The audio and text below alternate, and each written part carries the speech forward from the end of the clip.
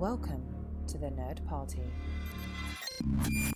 Hello, I'm Tristan Riddell. And I'm John Mills. And welcome to the Senate floor. Talk nerdy to me. Welcome to Nerd Party.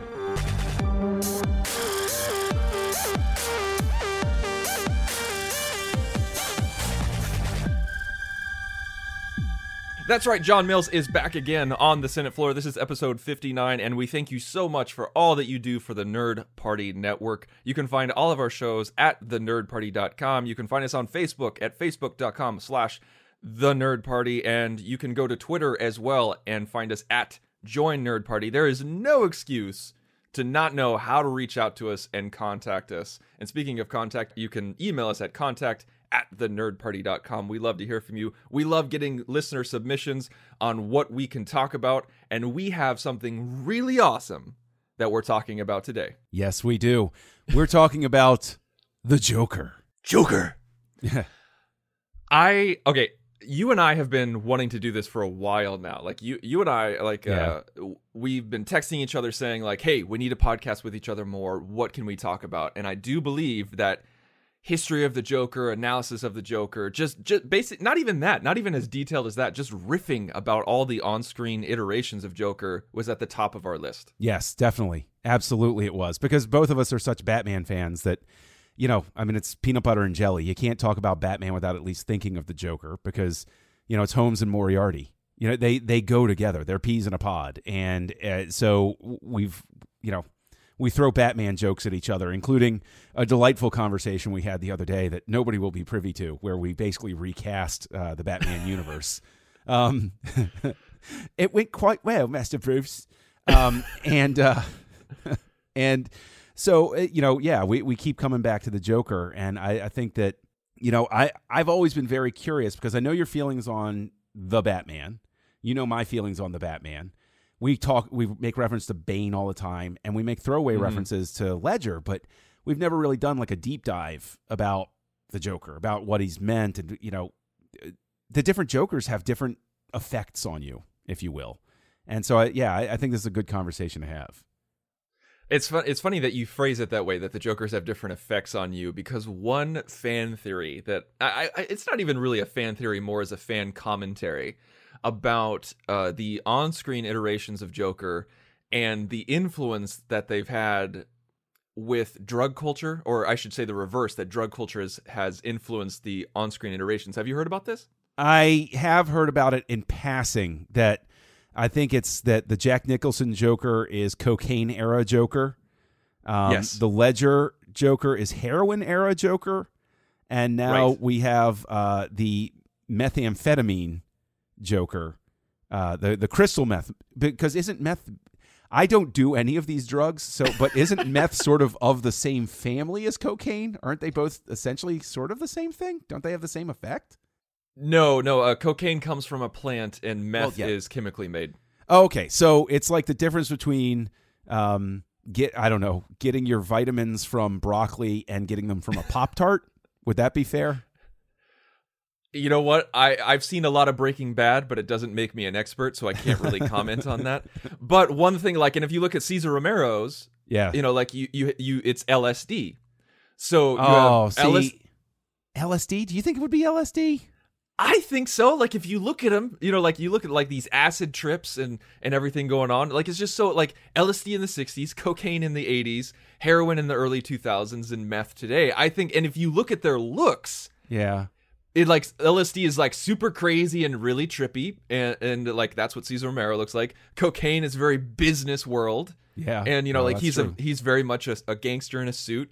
Heroin is all strung out and just like unwashed and unbathed and like just like tired all the time, and meth is like super excited, missing teeth, you know, and it's just it just works. It's just something. Now, I don't think it's something by design, but it's something that when you throw it out there, you're like, holy crap, that does work.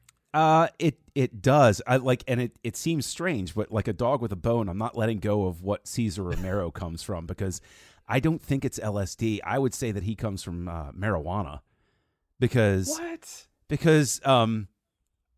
based on what I've read and observed through time, Marijuana basically produces a lot of just crazy ideas that you think are fantastic, but aren't good. Like it produces sort of it brings out from somebody a talkative, rambling, crazy sort of thought of like, wouldn't it be cool if, hey, what if we robbed, the jewelry store, but we only took the biggest diamonds and then we rearranged everything else in a trap for like it's that sort of thing. Whereas like LSD is a much more aggressive drug, like a much more, like warping of reality. Because as crazy as Cesar Romero's Joker is, he's very rooted. There's nothing the thing is, I'm just going around in this because I guess of the Batman villains in the 60s show, was there anything he did that was more reality altering than any of the other ones? Well, I think it really just comes down to personality and presentation of mannerisms and everything like that, because marijuana is presented as such a lethargic drug, where you're just kind of like, you're just laying down and like not really doing anything, just like, that would be awesome, man. But LSD, causes hallucinations, and they call it a trip. Like, no one says you're on a trip when, you do marijuana. Yeah. But this is really funny that you and I, specifically, John Mills and Tristan Riddell, are having a debate about the effects of LSD and marijuana when I personally have done neither. Well, I would say that the two of us were more authoritative than Dr. Timothy Leary on the subject of LSD, probably. Throwaway joke for the older folks in the audience. And, I just... Yeah, I do. Yeah, it is kind of weird that you and I are, you know what? Let's just agree that he's 60s drug culture. I agree with that. There you go. Yeah, there you go. Yes. 60s drug culture. Yeah. Moving on. Okay, Yeah. So what we're going to talk about today. Actually, you know what? Like, I want to talk about clowns because he's the clown prince. Yes. And there's something happening in the news right now. Oh, yeah. Where I know very little about it. I've been kind of disconnected from the internet lately. Some of you who might be listening to this follow me on Twitter or Instagram or anything like that. So I just haven't been posting a lot. I've been trying to distance myself from online for a little bit. Smart. And so I've been missing out on all of this nonsense that has been happening. And the girl just is actually, as we record this, is in the middle of producing a play, a high school play. And all these kids just keep talking about clowns. Clowns. Like they don't want to hang out outside because they said like, oh, the clowns are going to get me. So they run inside and they're almost like giggling while they do it. Yeah. And I have no idea what they're talking about. But then one kid came up to me and said, they're like, oh yeah, clowns all over the world are killing people. And I was like, are they really? No. See this is the wonderful thing about the urban legend aspect of it is there are a couple of guys. I think the first report I read about was in California. Big shocker. And it was just about a guy that was dressed in a clown outfit that was like hanging around on the edge of neighborhoods and playgrounds. And he wasn't doing anything. He was just standing there staring at people. Right. Like, and it was at nighttime and stuff like that. And I mean, if you see a clown at night, this is the thing is clowns have this sort of big mystique built around them. It's like, everybody's afraid of clowns. Oh, clowns are terrible. But it really, it's seeing a clown out of context. If I see a clown at the circus, I don't care. It's a clown right. at the circus. But it's you know what? I'll make a Simpsons reference here. Seeing a clown, somebody dressed up as a clown standing around at night is like the Simpsons episode where Bart is standing outside with a kite at nighttime for no reason. And Marge looks out and she says, he's not doing anything technically against rules. It just seems odd. And he just looks up and just says, hello, mother.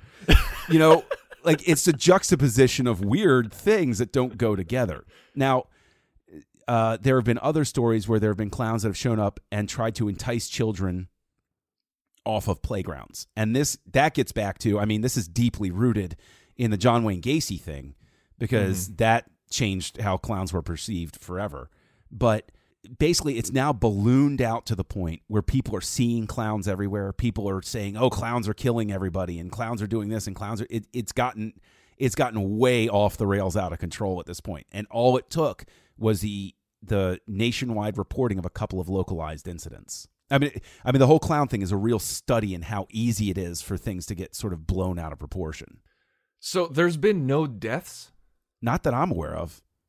Holy crap. And we as a nation have come together in fear because some jackass in California was standing on a corner trying to scare people. Correct. I'm in the Midwest, okay? Yes. I am north of Chicago, and these kids will not stand outside because either for attention, just so they can say it, or out of genuine fear, because they feel like there's this nationalized gang of clowns? Yes. The Joker is back, and he's got a whole bunch of... Oh, wait a minute. They're like the... you know what? They're like the fake Batmen in The Dark Knight. Yes. Right? They're going out there helping the Joker. Wearing hockey pads, yeah. Or like in Batman Beyond, where like the Joker is gone, but there's this gang of Jokers now carrying on. You know, like they're not the Joker, they're carrying on his beliefs. Right. Which is terrifying if you think about it. Yeah, it really kind of is. But the thing is, with the way that the story has spread, and we're talking about how it's just gotten sort of out of control and everything, like that actually harkens back to how Ledger's Joker operated, which was just screwing with people. When he has that whole diatribe where he talks about, if I tell you a gangbanger is going to get shot, you don't care. If I tell you that a soldier is going to die, you don't care. But one little mayor, and it's all because, again, the clown standing around at night, or somebody dressed up as a clown just in a neighborhood. I mean, even during the daylight, it's like, why are you dressed up as a clown? That's weird, man. Like, that's enough to just send people spinning, just like absolutely having trouble coping with that. And, I don't know. I mean, if I saw somebody I have kids. If I saw somebody in my neighborhood dressed as a clown standing at the end of the street, I don't care what he's doing. I'm going up to him and I'm saying, sir, would you please, or madam, would you please leave right now? Because I don't appreciate you being here. Thank you very much for creeping out my night. Exactly. There was one time I was driving and I was just going about my day, like singing a song. And there was a car pulled up right next to me, and a clown was driving the car. Oh man! I mean, blue fro, yes, full makeup, like outfit, and it was a woman. And it kind of took me off guard just because it was broad daylight. It wasn't a clown car, quote unquote. It was like it was like a Toyota, whatever. Yeah. And it was like a Celica or something. And they're just driving, and they look super serious, like they looked pissed, and they weren't crying. It wasn't like the sad clown motif. It was just and it took me off guard because I was like, oh my god, what is a clown doing driving a car and it not being a clown car? Why aren't you at a party? And I was like, oh well, they got to get to the party, right? And probably the annoyed expression was, I'm driving through the city dressed like a clown. That's not now. You know what though? You mentioned that clown was a female. With all the iterations of Joker, I find it interesting. Do we have sort of like a naturally ingrained impression of clowns as male? Yes. Okay. Wouldn't it be great if we saw a Joker who was female? Wouldn't that be so neat? Like it would mess with it. It would make it seem more out of the ordinary to us. It would immediately play on our expectations. It would immediately throw us off because when I hear clown, I think dude, right? Yeah. And so I would be surprised if most people didn't, that you would sit there and think that.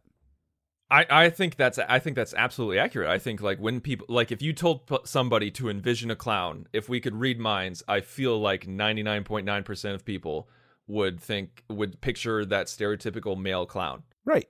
This might be a part of a larger conversation, but I have nothing opposed to an iteration of a female Joker within, its own universe, a separate universe, or its own kind of telling. Yeah. But all I'm thinking about is I wish that it happened in the 90s if it was going to happen, because can you imagine the fan outrage today?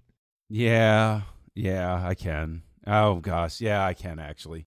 But then again, there's an alternate. I cannot remember the title of the comic, and this is bad Batman fan of me, but it's the one where Bruce was the one that died that night during the mugging. Yeah, and it was Thomas Wayne who became Batman, right? Yeah, and Martha became Joker. Yeah. Gosh, I never read it. That's why. Yeah. Okay. So they have sort of riffed on that. I don't know. Why not? Right?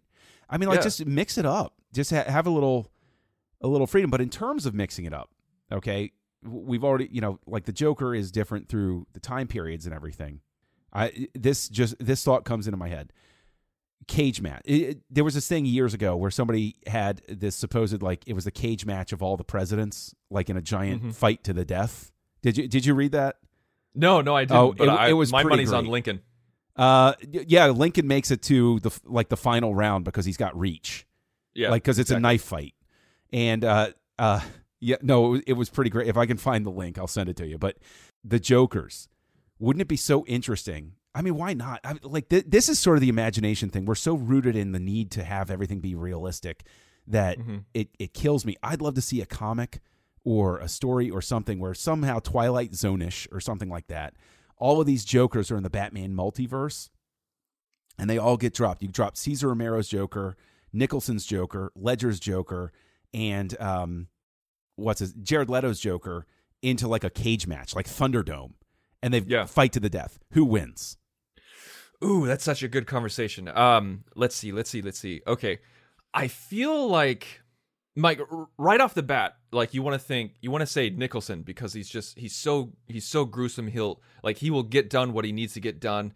But at the same time, I don't like, you think about him at hand to hand at the end with Batman. He doesn't even put up a fight. He can't even do anything.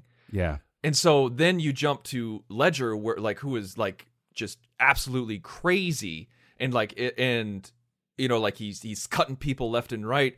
But then you have Jared Leto's Joker, and you see him, and he looks like a guy who could handle himself in hand to hand. Yeah. Yeah, he does. He's like a Pablo Escobar type. So I feel like in a cage match, we're not talking like using smarts. We're not talking about utilizing society to turn against itself or anything like that. In a straight up cage match, I'm going with Jared Leto.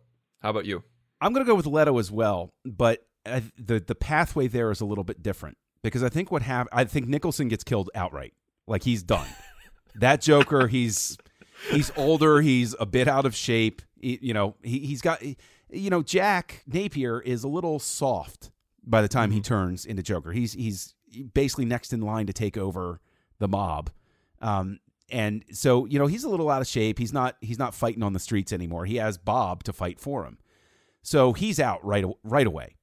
I think that Ledger and Leto immediately sense the greatest threat go at each other. One of them is going to take the other out. I think, in all honesty, if it comes down to hand, I give the edge to Ledger. But then he's left to fight Romero because Romero is the threat that everybody ignores. You're right. He just sort of fades off. I didn't even mention him. Yeah. He's probably the one that takes out Nicholson. And they have Ledger and Leto. I give the edge to Ledger because I think that in hand-to-hand, he is that nuts enough. And he also, in the final fight, granted, he uses a whole ton of stuff to his advantage. But he does manage to knock down and trap Batman, at the end in the face-to-face confrontation. And it's just his inexperience fighting Batman that costs him the fight. And then he takes out Romero. But I think it's a better fight than people give him credit for because I think that Romero has talking about Lincoln, he has sort of a reach advantage, but I think that his fighting style is too reserved. He's more from the fisticuffs day as opposed to the crazy kill you any way I can handle it day. So Ledger wins, but through that pathway. Oh, you started off by saying you gave you were going. No, with Leto. I'm sorry. I think my initial reaction is Leto, but then as I reason it out, I give it to Ledger because I think Ledger, when he's fresh, takes Leto out first. Okay. And this is, second bizarre conversation of the day so far. We've debated drug culture and what they do to you, and now we've had a cage match of the Jokers. So do you granted he's animated, but do you throw Hamill's Joker in there? What odds do you give him? Well, okay, so it's our multiverse, so let's throw in this weird 2-dimensional animated person into this 3-dimensional cage match. Immediate advantage if he turns sideways, they can't see him. It's like Flatland, maybe he'll just kill people by piercing them. Ooh, I like that idea. Honestly, if you go with Batman animated series Joker, I feel like he's out just as fast as Nicholson. Because you have animated series where in the animated series, Mark Hamill doesn't really, he's not really that violent. Like he'll smack you around, he'll poison you, and he'll hit you with a hammer or something like that, like a big joke hammer where like stars will fly over your head. Yeah. But he's not as intimidating as even as any of them. So I feel like as Leto is going on his way to fight Ledger, he just slits Mark Hamill's throat and doesn't even think about it. It's like when you have he doesn't even slow down. It's like when you have those duel movies where there's massive amounts of soldiers on either side, but then the hero sees the villain across the way and they zero in on each other, the music rises, and all of a sudden a path clears for them. Yeah. And then so they start to run at each other, but then soldiers get in the way. Before they can get to each other, they're just slicing people left and right like they're nothing. And so that is what happens to Mark Hamill's Joker. Okay. I can see that, but what's interesting is while we're talking about it, Leto's Joker was treated as so out of left field, crazy. And, you know, there are aspects of it. But I almost think, as we're sitting here talking about it, and I hadn't considered this before, that Leto's Joker is sort of an amped up version of Hamill's, in that he's more brutal, yes, because Hamill is relegated to the animated series, and the animated series was airing, you know, during daytime television, right, and geared toward kids, although it's a magnificent series. And Mask of the Phantasm is still one of the best Batman movies ever made. But I think that I see sort of a descendance from Hamill to Leto.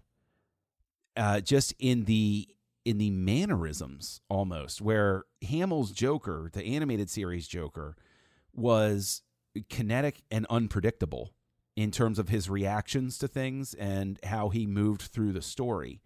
And I think you see that in Leto's. I like even more so because Ledger talks about chaos, but he's basically just somebody who's surfing on taking advantage of the problems. Like he creates problems and then sees where it's going to play out and continues to use it to his advantage to climb to the top of the heap. Whereas Leto's Joker feels much more like somebody who kind of has a plan, but, you know, kills people for no, like just like a drug lord, just kills people for no reason because, you know, he's in a bad mood that day. And I think there are aspects of that in Hamill's Joker. What do you think about that? I don't know. I feel like I kind of need to see Suicide Squad again in order to make that judgment, because I feel I've seen so much of Mark Hamill, and we'll get to that. Like I've seen so much of Mark Hamill from the animated series to the animated movies that he's in, to the video games that he's in. We've had more Hamill Joker than any other Joker combined. Yeah. I've only seen, 30 minutes of Suicide Squad Joker. Was he actually in it for that long? It felt shorter. Not even that. Yeah, that's true. Yeah. Not even that. Maybe with this extended edition, we'll actually get more. That's actually, I don't want to make this a Suicide Squad discussion, but that's pretty much the only reason why I'd watch it again, is because when I saw it in the movie theater, I was like, wow, I like this Joker more than I thought I would. I love Joker and Harley together. Why aren't we seeing way more of that? Yeah. And so hopefully we'll get some more Joker analysis from those extended scenes, so we can, tack on to this conversation. Sure. So that was my roundabout way of saying I don't know. Okay. No, I mean that's fair, and it's actually, while you're talking about how much Hamill has inhabited the Joker and across the different media, video games, movies, and TV, that spurs two thoughts. One's a question. So I'll ask the question second, but like Hamill, in a way, has taken possession of the Joker character in a way that, for those who have been watching it, when you really think about it, it's like James Arnold Taylor with Obi-Wan. He's sort of possessed Obi-Wan by being him in the Clone Wars. For years, he portrayed Obi-Wan more than anybody else. But if you talk to somebody who isn't like a diehard who didn't watch the show, who's Obi-Wan Kenobi? Oh, Ewan McGregor. Oh, Alec Guinness. They don't think of him, even though he has logged so many hours as that character. So that's interesting. I think it's interesting that Hamill still has that hurdle, where people don't think of him initially, I think, in the general fan base or the casual fan base. But the second question is, with the Killing Joke, Hamill comes back to do the Joker's voice. Yeah. Do you consider that the same Joker that was in the animated series by default, or do you consider this just a different Joker? Does the Killing Joke Joker in the movie exist side by side as a part of the narrative of Hamill's Joker, or is it a separate story all on its own? I see it as separate universes. I really do. I know that might be a cop-out answer, but like with the animated series, I feel like we have Kevin Conroy in all of them. When I read comics, Kevin Conroy's voice is the voice I hear in my head. Sure. And just because I've been saturated with his voice for decades. Yeah. Absolute, like legit decades. And so because of that, like it's very much the Batman in the Arkham games is very different than the Batman in the animated series. Mm-hmm. And the Joker in the animated series is very different from the Killing Joke and very different from the Arkham games, even though they're voiced by the same people. And so you know, like I still get that thrill of nostalgia when I play the Arkham games and there's a scene between the two of them. It makes me think of the animated series, of course, but I never think like, oh, that's the same Gotham, that's the same Batman, that's the same Joker. It's very easy for me to compartmentalize these multiverses in my head. So I would say no to the Killing Joke. And I really wish we could get a redo on the Killing Joke. Yeah, you and me both. Kevin Conroy and Mark Hamill are some of the best voice actors we've ever had in the media. And it just feels like they were rushed. It feels like they had no time to rehearse or even read the material. It feels like they were like, okay, we got 4 hours to record this, go. Right. And it makes me so sad because you had this great source material and you can tell the actors were just like, meh. It's weird because as I have continued considering my reaction to the Killing Joke animated movie, my esteem for it has gotten less and less. Like I feel like I gave it too much of a break at first because it had Hamill and Conroy in it. And so I've actually revised my rating downward since. And so I agree with you. I think that it was a tremendous missed opportunity. And I agree with you that the Joker in the video games is separate from the Joker in the animated series. So that, isn't it a cheat then to have those? I mean, Conroy's voice for Batman is just fantastic. I don't care what iteration of Batman it is. Just have him in there. That's fine. But it feels like a cheat. It feels having Hamill do the voice of the Joker in the Arkham games is a cheat because you're right. That Joker is so different from the animated series. So, yeah, that's... See, the thing is now I think in terms of like what opportunity was missed, what actor had we not considered or heard of that could have done that voice for the video game or for the Killing Joke that would have added an edge to it. Well, let's go down a list. I mean, we don't have to spend a lot of time on this. We don't have to be formulaic or anything like that. But let's just go down a quick list of people who have portrayed the Joker on screen. You know, this is people who have been in movies, TV, or voice acting. And so, like, right off the bat, we have Cesar Romero. Now, I told you via text before we recorded this, the last time I saw Batman from 1966 was when I was a kid. And so I don't have much nostalgia for Batman 66. I don't have much love for it. I don't have any distaste for it. I just don't have much love for it. So what did you think of Romero's interpretation? When I was a kid, I hated it because I was coming of age in terms of my comic book fandom while this was in syndication on hot summer afternoons, and it was the Frank Miller era. It was year one. It was Dark Knight Returns. It was all, and so you would watch the 60s TV show and you were like, what the hell is this? This isn't the Joker. This isn't Batman. But now going back and revisiting it, it's such a kid's show. And it's such a reflection of when the Joker or the Penguin or any of the other villains, but the Joker especially, when they were considered as villains for this kid's show, it was in the era of Father Knows Best, and it was crazy, zany plots. And it was just, this is a fun Joker. This is a Joker who you wouldn't be afraid of. This is sort of like the idealized vision of the mob, where he's not going to kill you. He's not interested in killing people. He's interested in doing zany, crazy things that get him the world's largest balloon collection or something like that. And Batman's busting him just because it's technically breaking the law. But if you look at it, it's like an existential crime. It's like, well, it's not really that bad. I mean, trying to kill Batman's a bad thing, but like he's only doing that because Batman showed up. Why not? Okay, the guy stole, all of the marbles in the toy store. Okay. I'm sure the owner's insured or something. Like, I mean, he's essentially like a petty criminal. And so he's fun to watch, and he's silly. And I mean, Cesar Romero has so much fun with it that, yeah, you can't help but kind of love it. All right. Yeah. I respect it for its time. I respect it for its place.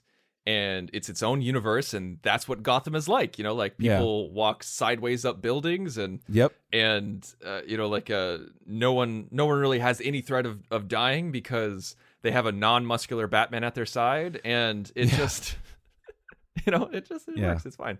Well, I need to go back and watch that. Keep in mind with the '60s TV show, this is a Batman who, when he went up against a bunch of villains, and the joke at the end of 1989's Batman is a direct callback to it. I think it was the Bookworm was the name of the villain. But his henchmen all wore glasses, and Batman stopped and said, "Could you please remove your glasses?" Because he wouldn't hit somebody who was wearing glasses, like that old canard. Like, you don't hit somebody wearing glasses because you could damage their eyes. And so, like, Batman himself is like, I don't actually want to hurt anybody. Let's just do what we have to do. I remember there was one time I went to a Christian university, and we had chapel twice a week. There was like the chapel speaker was talking about basically the downfall of humanity, and just how everything was getting so grotesque in our culture, like everything was getting so serious, and no one could have fun anymore. It's like it was the rise of dark and gritty realism in our media, Sure. And he used Batman as an example, where he said, he's like, if you look at old Batman in the 1960s, like it was fun. He was fighting crime, but he talked about all the ways, everything that you just talked about. And then he started talking about, he's like, and now you have this disgusting version of Batman who hurts people, and it's just like too dark, and real crime is going on. And like, I was the only one who went like, yeah! I started clapping when he said it. Yeah, I got a head of talking to that day, because I was just like, what? Yeah. All right. Well, I know that both of us were when Ledger introduces himself to the mob meeting, and I don't think we were alone when he makes the pencil disappear.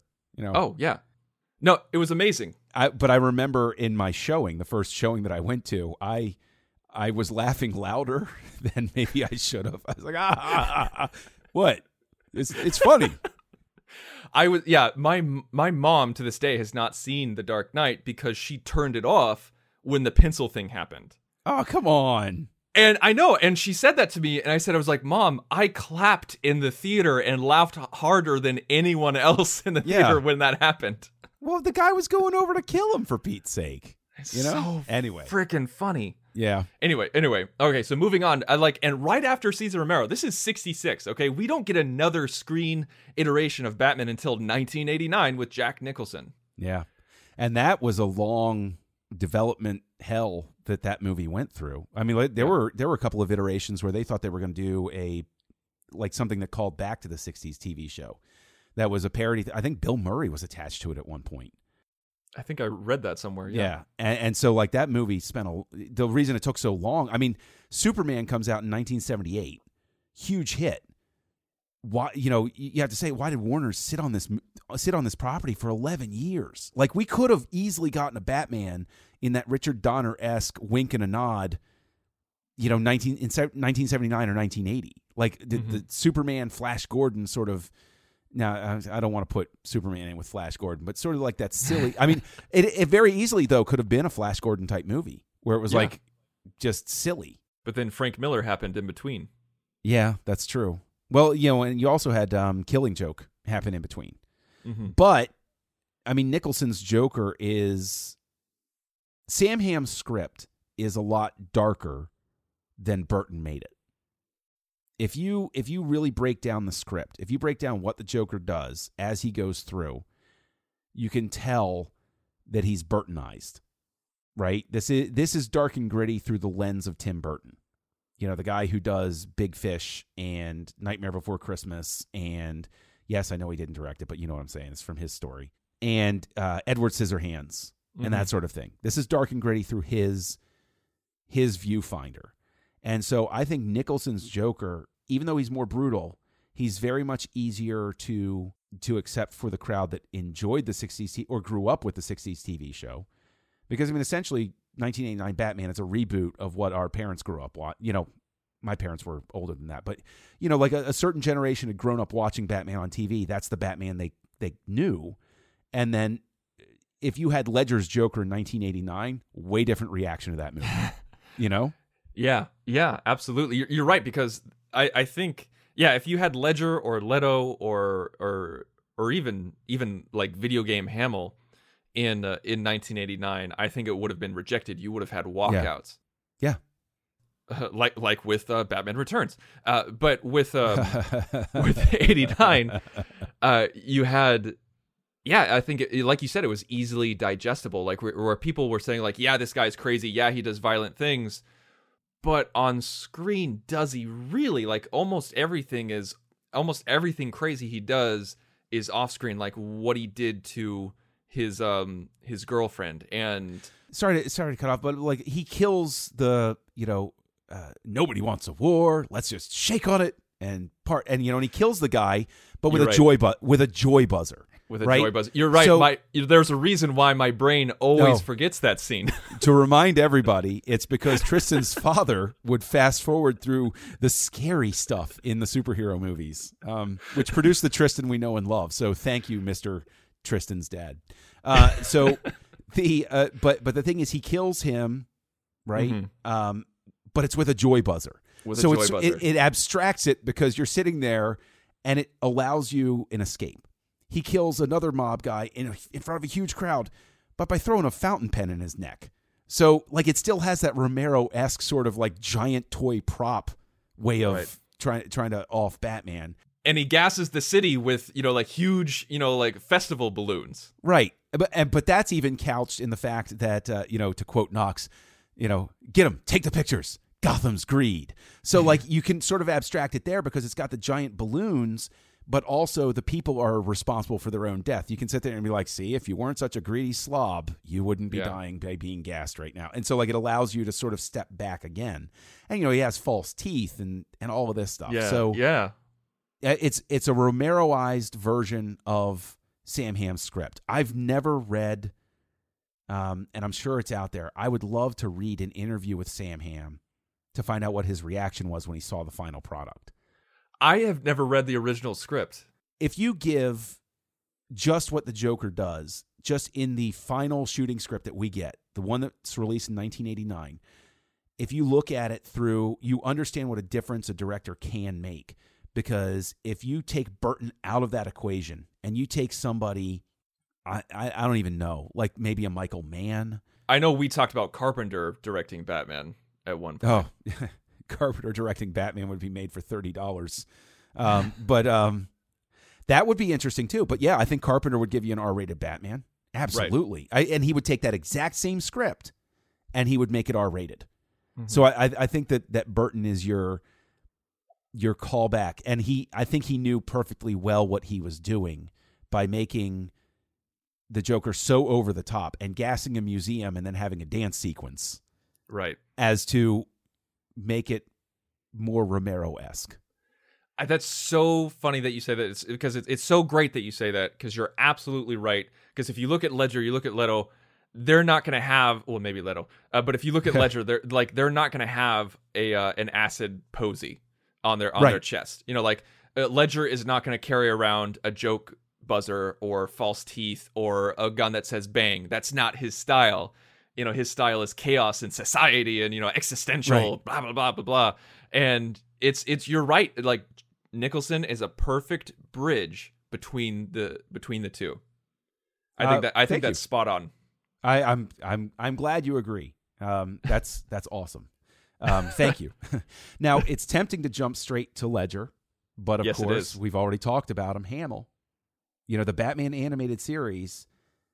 I mean, I'm a little bit older than you are, but I watched it faithfully. if it was on, I was watching it. Didn't matter if it was a repeat. Didn't matter if, it was new episode. I was watching that. And we get the Joker again. What's your reaction to that Joker in the shadow of Nicholson? In the shadow of Nicholson, that's the thing, is that I was I would come home from school. This was it started in 92, and so I was 6 when this came out. You're just a young pup. and so I was still young enough for Two-Face to freak me out. From the animated series. Voiced by Clancy Brown, if I recall correctly. The Kurgan. Oh, is that right? Yeah, that's right. Yes. He would freak me out. I would sit on the steps, and then my sister would go, "Okay, Two-Face is gone," and then I'd come back down and watch the episode. I'm sorry, that's just awesome. That is great. You know me, John. You know do. So much about me. I do. I have an older brother who worked at a video store. So when mom and dad weren't around and he came home, I'll let you watch it if you don't tell mom and dad I got it. Sure thing, bro. Yeah, that was not my experience. Yeah.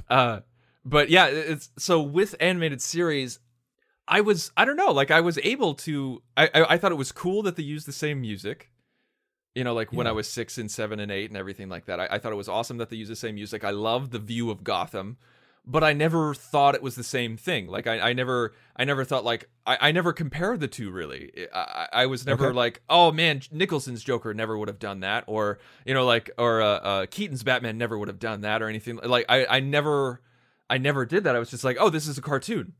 That's the movie. This is the cartoon. This. This is more for kids, and so they're not going to do the same things.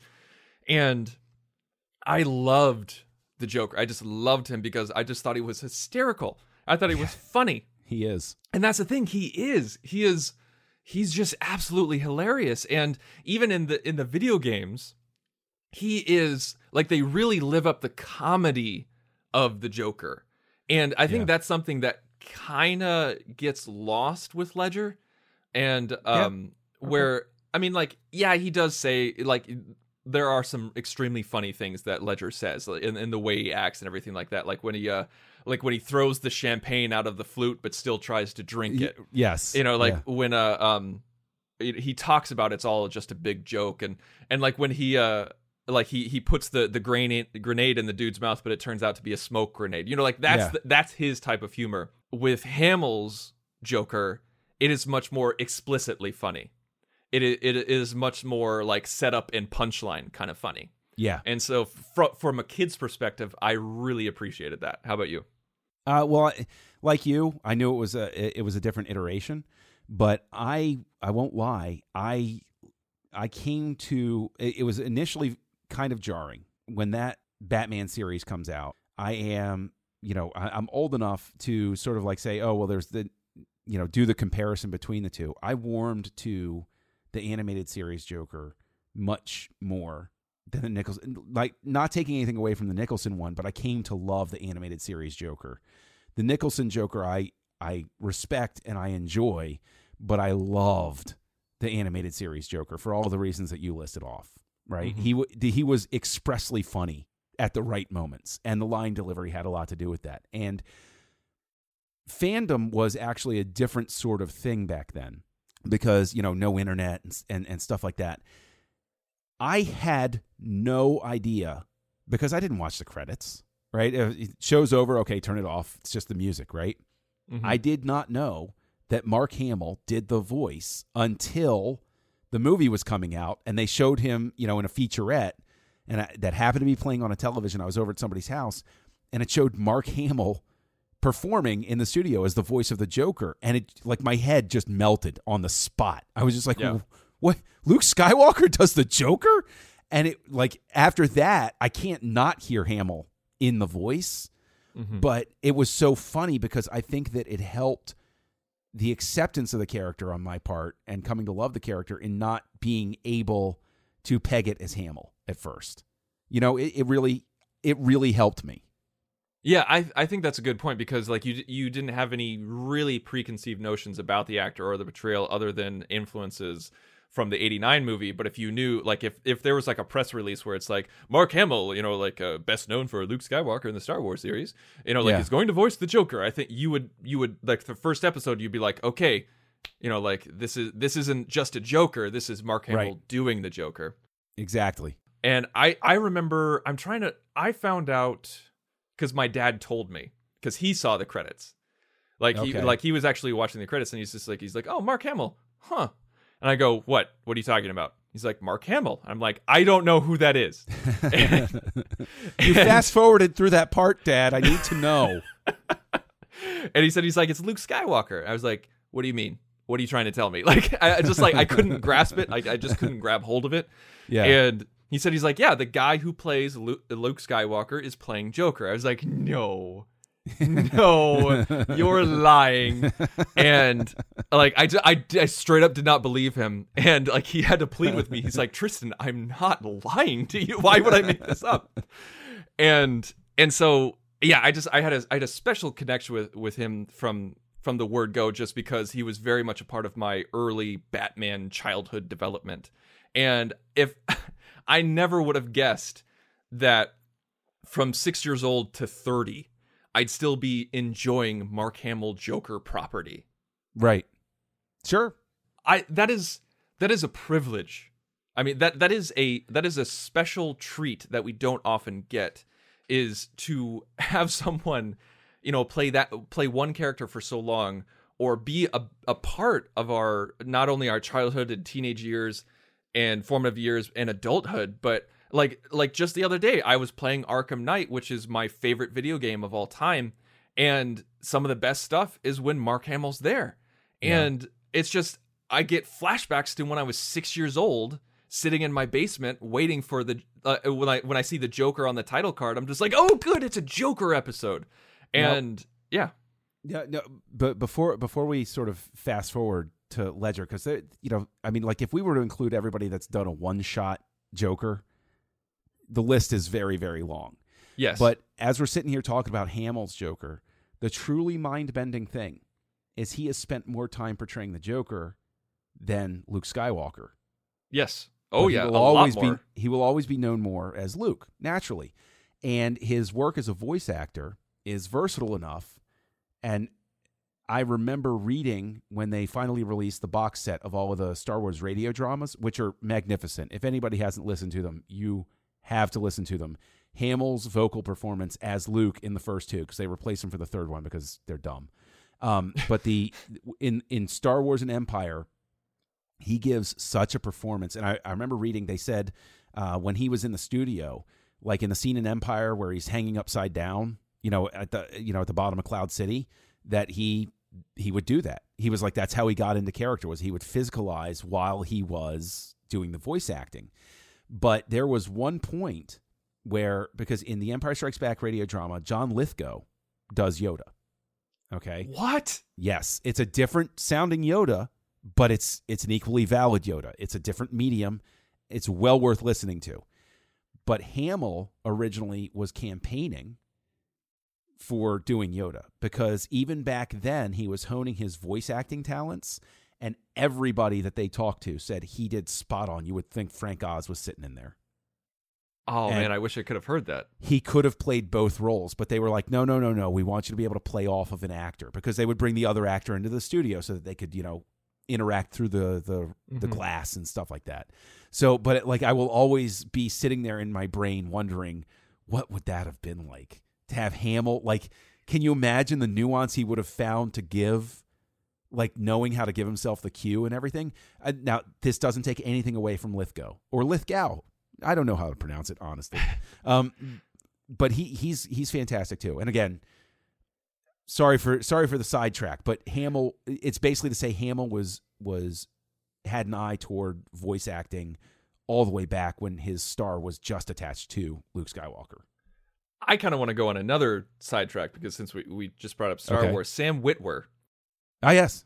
He's a fantastic voice artist, and I'm really glad that he's continued to do that, because the first time I saw him was on Battlestar Galactica. Yep. And but then he came out with the Force Unleashed, the video game, where he played the apprentice, And he also played the Emperor. Yes. And I remember, like, I saw a featurette where, like, I never would have guessed that Sam Witwer was playing the Emperor until I saw this featurette after playing the game. And in the featurette, he said that he went to them and said, like, "Oh yeah, I want to be the Emperor." And they're like, "No, we got an actor for it." He's like, "No, get rid of him, fire him." I feel kind of bad. I'm like, you cost a dude a job. Yeah, that's true. But anyway, like he did. He said, he's like, "I want to do it." I feel like I could do a good job of playing back and forth, like in those scenes. Like, so you're listening to Sam Witwer play the Apprentice as well as the Emperor when they have those scenes together. And it is hands down the best Emperor impersonation I have ever heard. It is pretty great. And there were actually questions, so long as we're on the Witwer, sidetrack here, when the actor, and God forgive me for forgetting his name, but the actor who played Palpatine / Sidious in the Clone Wars series died before the series ended. And they brought in Tim Curry to replace him, which is, it's a valid choice. Tim Curry's got a very, very good voice, very, and his characterization of the Emperor is not an impersonation. It's his own vocalization of it. Right. But Witwer, apparently, a bunch of people were like, "Why aren't you doing the Emperor? You could easily do the Emperor." And his basic response was, "Yeah, I don't know, guys. They could have come to me. That's okay." It wasn't bitter. It wasn't like a passive aggressive thing. And he just said, "I don't know why they didn't ask me. I would have been happy to do it." But he's Maul now through the cartoon series. He's basically overwritten Peter Serafinowicz at this point in terms of Maul's vocalization. But all that springing just from Mark Hamill doing vocal work brings us to somebody else who gave a unique voice to the Joker, Heath Ledger. So let's dig at it from that angle. Heath Ledger's Joker, the voice, reaction to it. I loved it from the word go. I thought it was a great interpretation. I mean, like right from the trailer, right even from the teaser trailer, like when we didn't even see anything, didn't see any footage, it was just that the Bat logo breaking up. I remember seeing that for the first time in the theater, and I lost my mind. I just it made me feel like when I was a kid, like before you actually knew when stuff was coming out, or like they didn't release everything online first, which I mean that still happened in 2008 and 2007 and everything like that. But for some reason, like this one did not get released online. Like this was only in theaters for a time, as far as I can remember. And we'd heard Alfred again. We heard Bruce again. Then all of a sudden we heard something new. We heard Ledger saying, people will die. I'm a man of my word. Like he it's up and down and like it's high pitched and low at the same time. And then we get that laugh at the end, and then the music swells and it says The Dark Knight. It like from that moment I was like, I am sold on this Joker. Don't even know what he looks like barely know what he sounds like, but I heard the laugh. This is it. Question. Do you think that Ledger's Joker, because I go back and forth, and it's not like a good read, bad read thing. It's just an intriguing thing. Do you think that the Joker is putting on a voice the way Bruce Wayne does when he's in the Batman suit? Because I don't think we ever see the Joker talk without his makeup on. We see him without his makeup on at one point, but we never hear him talk without his makeup on. Do you think that it's a voice that he puts on, or do you think that that is just what the Joker sounds like in that universe? I think that is just what the Joker sounds like. Whether that's true or not, I choose to believe it. Because I feel like this character is so off the rails, is such an individual, and such a mystery that I do not want to believe that he's putting on some sort of prestige-esque act where he's actually, like some somewhat normal person in the, like in the in the corners of suburbia who does this at nighttime. I believe that this character is so consumed by his own crazy. Now, what did they say in Speed? Crazy, not stupid. Yes. This Joker is so much of crazy, not stupid, that something happened to him. We have no idea where he came from. We don't even know where he buys his clothes. That this is him, from the beginning. And even I love the little details about how in his hands, the makeup is still on his hands from when he applies it on in the morning, because he doesn't bother to wash it off. Because why would he? He doesn't give a crap. Yeah. And those subtle things tell me that this is who he is. I agree with your read, but there's also another thing vocally that supports it, in that you rightly call out that, like, it's in his delivery. He, in a sense, is Walken-esque in his delivery of things, where, like, the punctuation, like when you're listening to it, especially the first couple of times you see the movie, it's like the punctuation is all in the wrong points. Like, there are commas where there shouldn't be and stuff like that, and periods disappear. And so it takes you off guard. But the scene where Batman loses it and, is wailing on him in the interrogation room, there's one moment, and it's when he's down and he just goes, "You have nothing." Like, you hear that it is his real voice and that it is all about the intonation, because he drops the weird inflections. And then when he starts saying, the two addresses, it comes back in because he's getting control back. So there's this masterful point where the Joker's control almost breaks, but then he realizes he's got Batman back on the hook. And so the weird intonations come back. And so it is his real voice, and it is all just about how he delivers the words. There's also another example of that when he has the bat poser in the meat locker. That's right. Yeah. When he's like, "But you're not Batman, are you?" It's like, look at me, look at me. Just I'm getting all tingly just talking about it. But see, the thing is with that, I love that video too, and like, the most beautiful part of it to me is when he starts stroking the guy's cheek and he just goes, "Shh, shh, shh, shh, shh, shh, shh, shh." He's like, it's, yeah. I don't think that there's a single person I know of, save one, that had criticism for Ledger's Joker. I do know somebody who wasn't nuts about him, and didn't heap the same amount of praise that you and I might. I had one person just talk about how they were so sick of him licking his lips, like they just couldn't stand it, like they couldn't get past that. That is such a great bit of stage business, because he's got the cuts on the side, so he's drooling constantly, so he's got to lick the drool off. Dude, guys, it's masterful acting. It's like it is. It's exactly whatever. Yeah, That's exactly. Okay. Exactly. They didn't see That's it. okay. They didn't That's see okay. it. Heath Ledger was the first true psycho, I think, that we saw. I think even more so than Nicholson. Nicholson was deranged. Nicholson was off kilter. Nicholson was, had some sort of crazy, but Ledger was psychotic. And maybe I'm splitting hairs here, because even Batman, called the Joker psychotic in 1989, but Ledger raised the stakes. I think perceptions of psychosis have changed through time. That's true. Like psychotic, would be just something you toss at somebody to sort of demean them back in the 80s. Use some sort of psycho, because you're driving too fast in your convertible. Whereas, Ledger truly is somebody that you would look at and be like, you got to get that guy in a home for the criminally insane. Okay. Like now, before we get into the most recent iteration of Joker, you did mention one-offs, and we cannot talk about every single one-off because, there's John DiMaggio in Under the Red Hood, which I just did not like in the least. I think DiMaggio is a fantastic voice actor, but I just did not think he was appropriate for Joker. The original General Grievous as well. Another That's Star right. Wars tie-in right See, there. that's the thing. Like, that's a great purpose for him. I think he was great as Grievous, in my opinion. We had Brent Spiner in Young Justice. The guy who played Data. Yeah. Yeah, exactly. And, we had Steve Bloom, who, did the Lego Batman, and Jeff Bennett, who did Brave and the Bold. But what the ones that I really want to talk about is Michael Emerson. Yeah.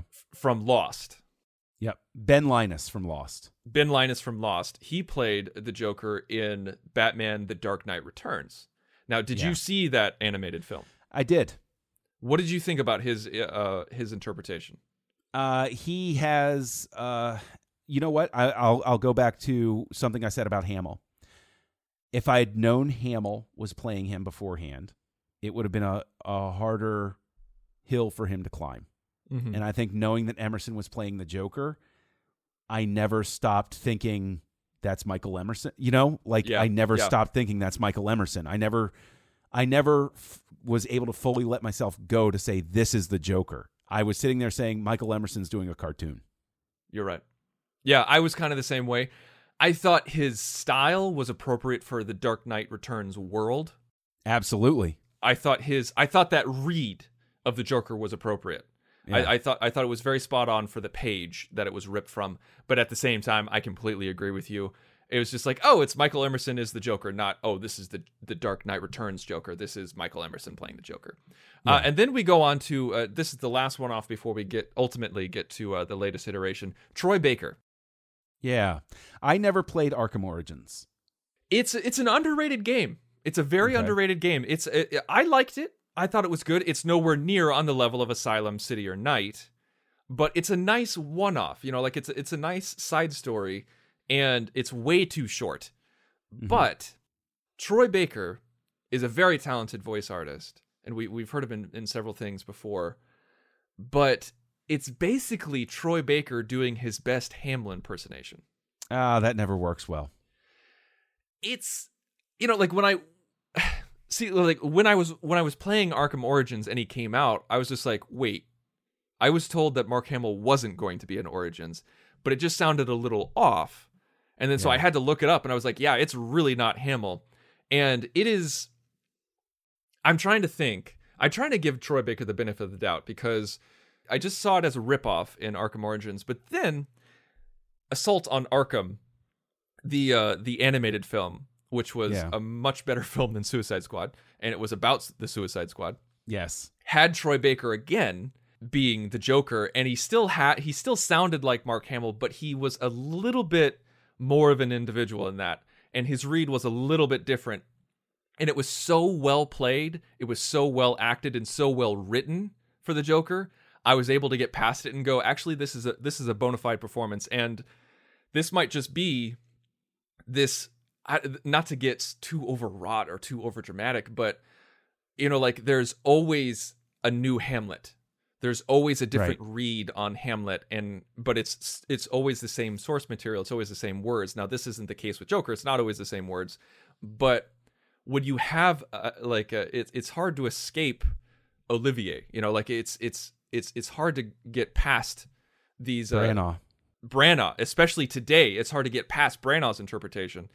And so I feel like we're going to need some distance before we stop getting the Hamill impersonations. But I feel like it's kind of okay because he's made it his own so hard. What do you think about that?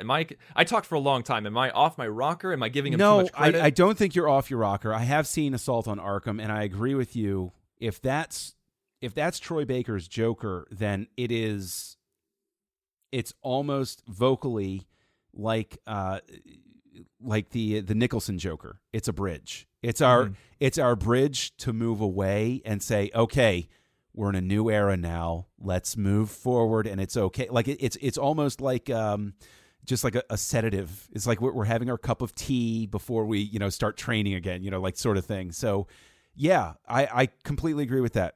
I think putting it that way, I think the way that you put it is much better than the 5 minutes I spent talking about it. No, stop it. I think if it's a bridge, it's a good bridge. Like it's a way for us to move forward, and it's kind of like it's Troy Baker holding our hand as Mark Hamill walks away, where it's like it's okay, it's okay. Yeah, you can still love him. Remember him. So long as you talk of him, he's not dead. But okay, so Troy Baker is the bridge. Do you think that plays into, because like you said, Assault on Arkham, that's essentially Suicide Squad, but done better. And Baker is the bridge with, Hamill and new era Joker, which brings us to, of course, Jared Leto as the Joker in Suicide Squad. I tried to call it out earlier. Going back through the conversation, I don't know if I'm still of the same opinion that Leto's Joker is descended from Hamill's. I don't know if I'm of that opinion anymore here just at the end of this as we're wrapping this up. But Leto's Joker, I loved him. I thought he was great. I saw him. I saw Suicide Squad with two friends. One, Craig Sorrell, who co-hosts Words with Nerds with me, and then another friend of ours who, his code name is Big Red. And we were watching it. I was the one that had the most positive reaction to the Joker. And the reason why is I saw him as a Pablo Escobar type. I could see him as a drug kingpin. I could see him as a fierce leader who was actually reflective of somebody who was not nuts in the way that Ledger was, but was nuts in the sense that I'm stripping all of my humanity away so that I can be a ruthless leader and accumulate power. What was your reaction to him? Like, did you have to warm up to him, or did you have a positive thing right off the bat? From the first reel of the movie onward, I had a positive reaction. I was on board. I liked him. Cool. It took me a while to adjust in the marketing campaign, where when we had that first image of him grabbing his head, and it's a white background, and you see all the tattoos, I was like, "Oh crap, no!" I was one of those people where I was just like, "This is weird. This doesn't work. This is gonna be horrible." The sky was falling in the Riddell household. But then the teaser came out, and the teaser was so wonderfully done.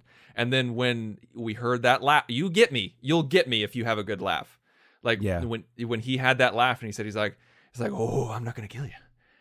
I'm just gonna hurt you, really, really bad." And then boom, Suicide Squad. I was like, okay, all right. I will give him the benefit of the doubt. I'm on board. I do not think that Leto is I do not think he is the other side of the bridge that is Troy Baker. I feel like he's more of a sidestep.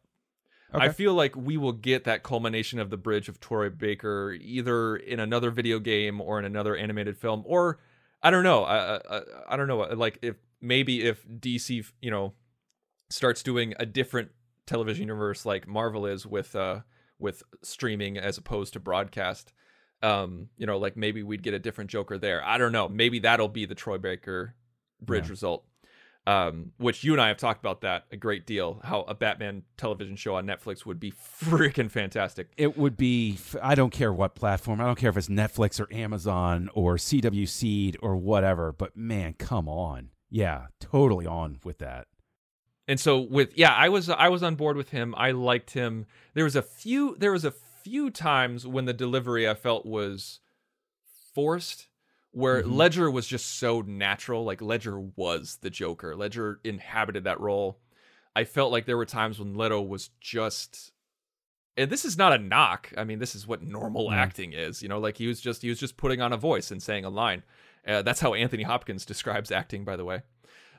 He's right.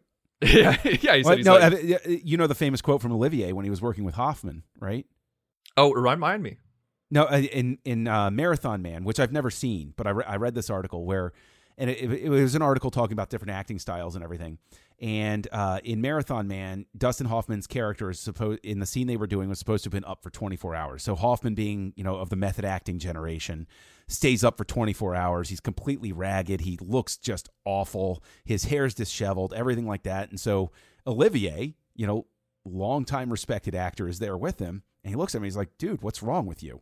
Now, I'm sure Olivier didn't deliver it just like that. I'm sort of paraphrasing. But he says, what's wrong with you? And Hoffman says, "Oh, well, my character's supposed to have been up for 24 hours, so I stayed up for 24 hours and everything." Supposedly, maybe apocryphal, but I subscribe to it as truth. Olivier looked at him and said, "My dear boy, you should try acting. It's so much easier." And I was like, at that moment, it all crystallized for me that to look at things in terms of an acting style as opposed to like everybody needed to be a method actor sort of thing, where I was like, not everybody needs to be De Niro, going to the gym for 3 days straight before a single take of, before every single take of Cape Fear, and then putting on like 600 pounds to play Jake LaMotta, at the end of his career and stuff like that. It's like, it's okay to admit that it's pretend. It's all right. Yeah. Yes. Yeah. Like there's this story with Gangs of New York and Daniel Day-Lewis, where like he got pneumonia or something like that from filming in the rain or in the cold and everything like that, and he refused penicillin in the hospital because he said that it's like they didn't have penicillin back then or something like that. I have no idea if the story's true. I have no idea if it's true. That would infuriate me because yes, they also had a mortality rate that like crushes ours. You know, like trust me, if they'd had access to penicillin back then, they'd have said, "Sign me up. I think that's a great idea." It's not that they would have refused it on principle. They'd have said, "Well, this is this wonderful new invention that's going to save my life. Thank you." Exactly. That's I can't remember who Hopkins said this to. I don't know if it was somebody else or to an interviewer, but he said he's like, yeah, make a face, say a line. You know, like he's like this. He's like that's that, and you have Hopkins. You can't argue with Hopkins. Anyway, with there was just a few lines where like there was a cadence to Ledger's voice where you could go up and down, but you could follow him. And with Leto, there was some lines where you're just like, where'd that voice come from? You know, like that's not the voice that you had 5 seconds ago in this scene. But I feel like I'm ragging on him, and I shouldn't be, because I did really like the interpretation, and he made me laugh again. You know, like when he grabbed Harley into the helicopter, he's like, baby, I got a bearskinned rug and chilled crepe soda waiting for you. You know, it's just, you know, like that's just hysterical. You know, it's funny. Yeah. And so I don't know. I can't wait to see this Joker off the rails. I can't see him. Just because we didn't really see him do anything crazy. He was just trying to save his girl. And so we didn't see him like torturing. I'm not saying I want to see him torture anybody. I'm just saying like we didn't see him torture anybody. We didn't see him really kill anybody. It was just kind of there and weird. You'd have to fast forward the scene if he did. So of course you don't want to see that. I'm a grown man now, John. I am grown. So we've been going on for a long time. There's one last thing that I want to talk about. Because we've been going for over an hour now. Because I knew that was going to happen. We're talking Joker. We're talking Batman. It's going to happen. I mean, come on. There was a hardcover comic book that came out this summer, by Paul Dini, called Dark Knight, A True Batman Story. Have you read this? I haven't. I recommend you read this because it's a very interesting tale about how Paul Dini was mercilessly beaten on the street by just 2 random thugs. And it was right in the middle of him doing Phantasm, or right before he did Phantasm. Okay.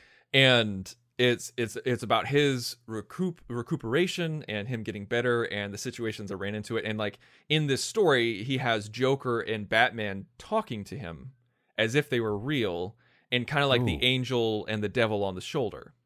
Oh, cool. It's very well crafted, very well done, and very interesting, and a true story. At the very end, he talks about what Paul Dini wanted to do with the Joker in Batman Beyond. He didn't want to kill him off. He wanted Joker to be still alive, but here's how he wanted to do it. He wanted to be this random cement cube in the Batcave that no one talked about, that McGinnis asked Wayne about all the time but never answered, and then we find out that it's a cement prison that Wayne put the Joker in and never let him out. Oh, that's awesome. How amazing is that? And so they said, they're like, oh yeah, the censors would never let us do that in a kid's show. But now that is in my head canon. Like that is real. Yeah. Like Wayne needed to retire, but Joker was still around. He couldn't kill him. And so he locked him up for eternity in his Batcave. Oh, that would be so cool. Yeah. That would be so cool. Oh, man. Yeah, that's in my headcanon now, too. And it's called Dark Knight, A True Batman Story? That's correct. Dark Knight, A True Batman Story. I'm ordering it as soon as we're done. It is worth, even beyond that, it's worth a read. It's worth putting on your shelf. Awesome. Would it be appropriate reading for Shocktober?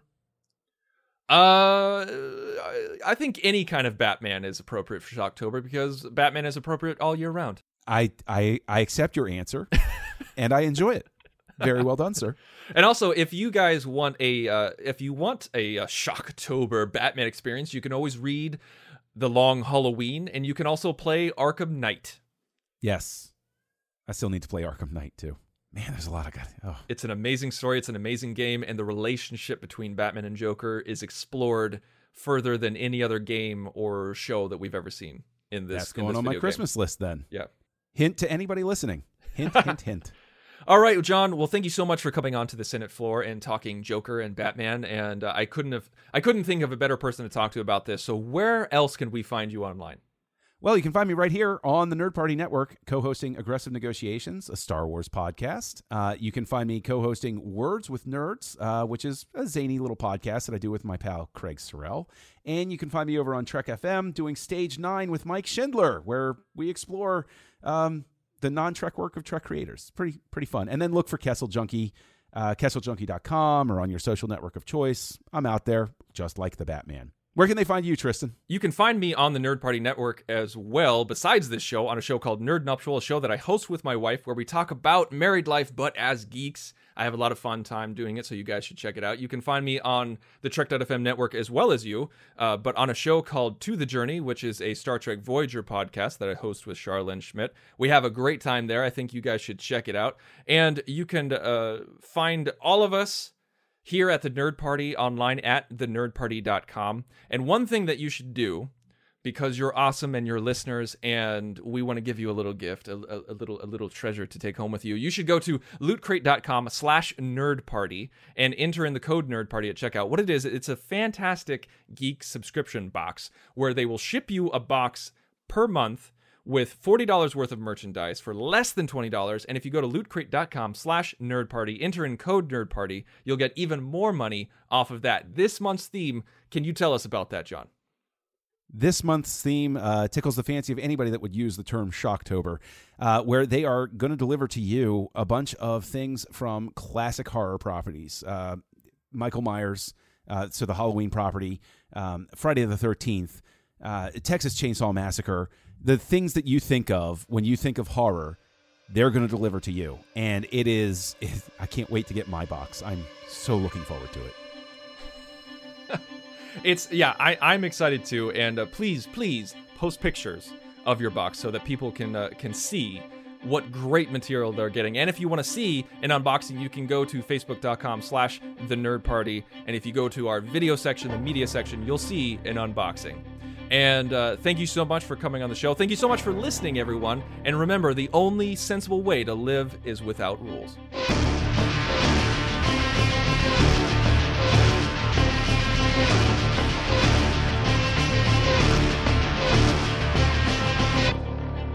Join the revolution. Join the Nerd Party.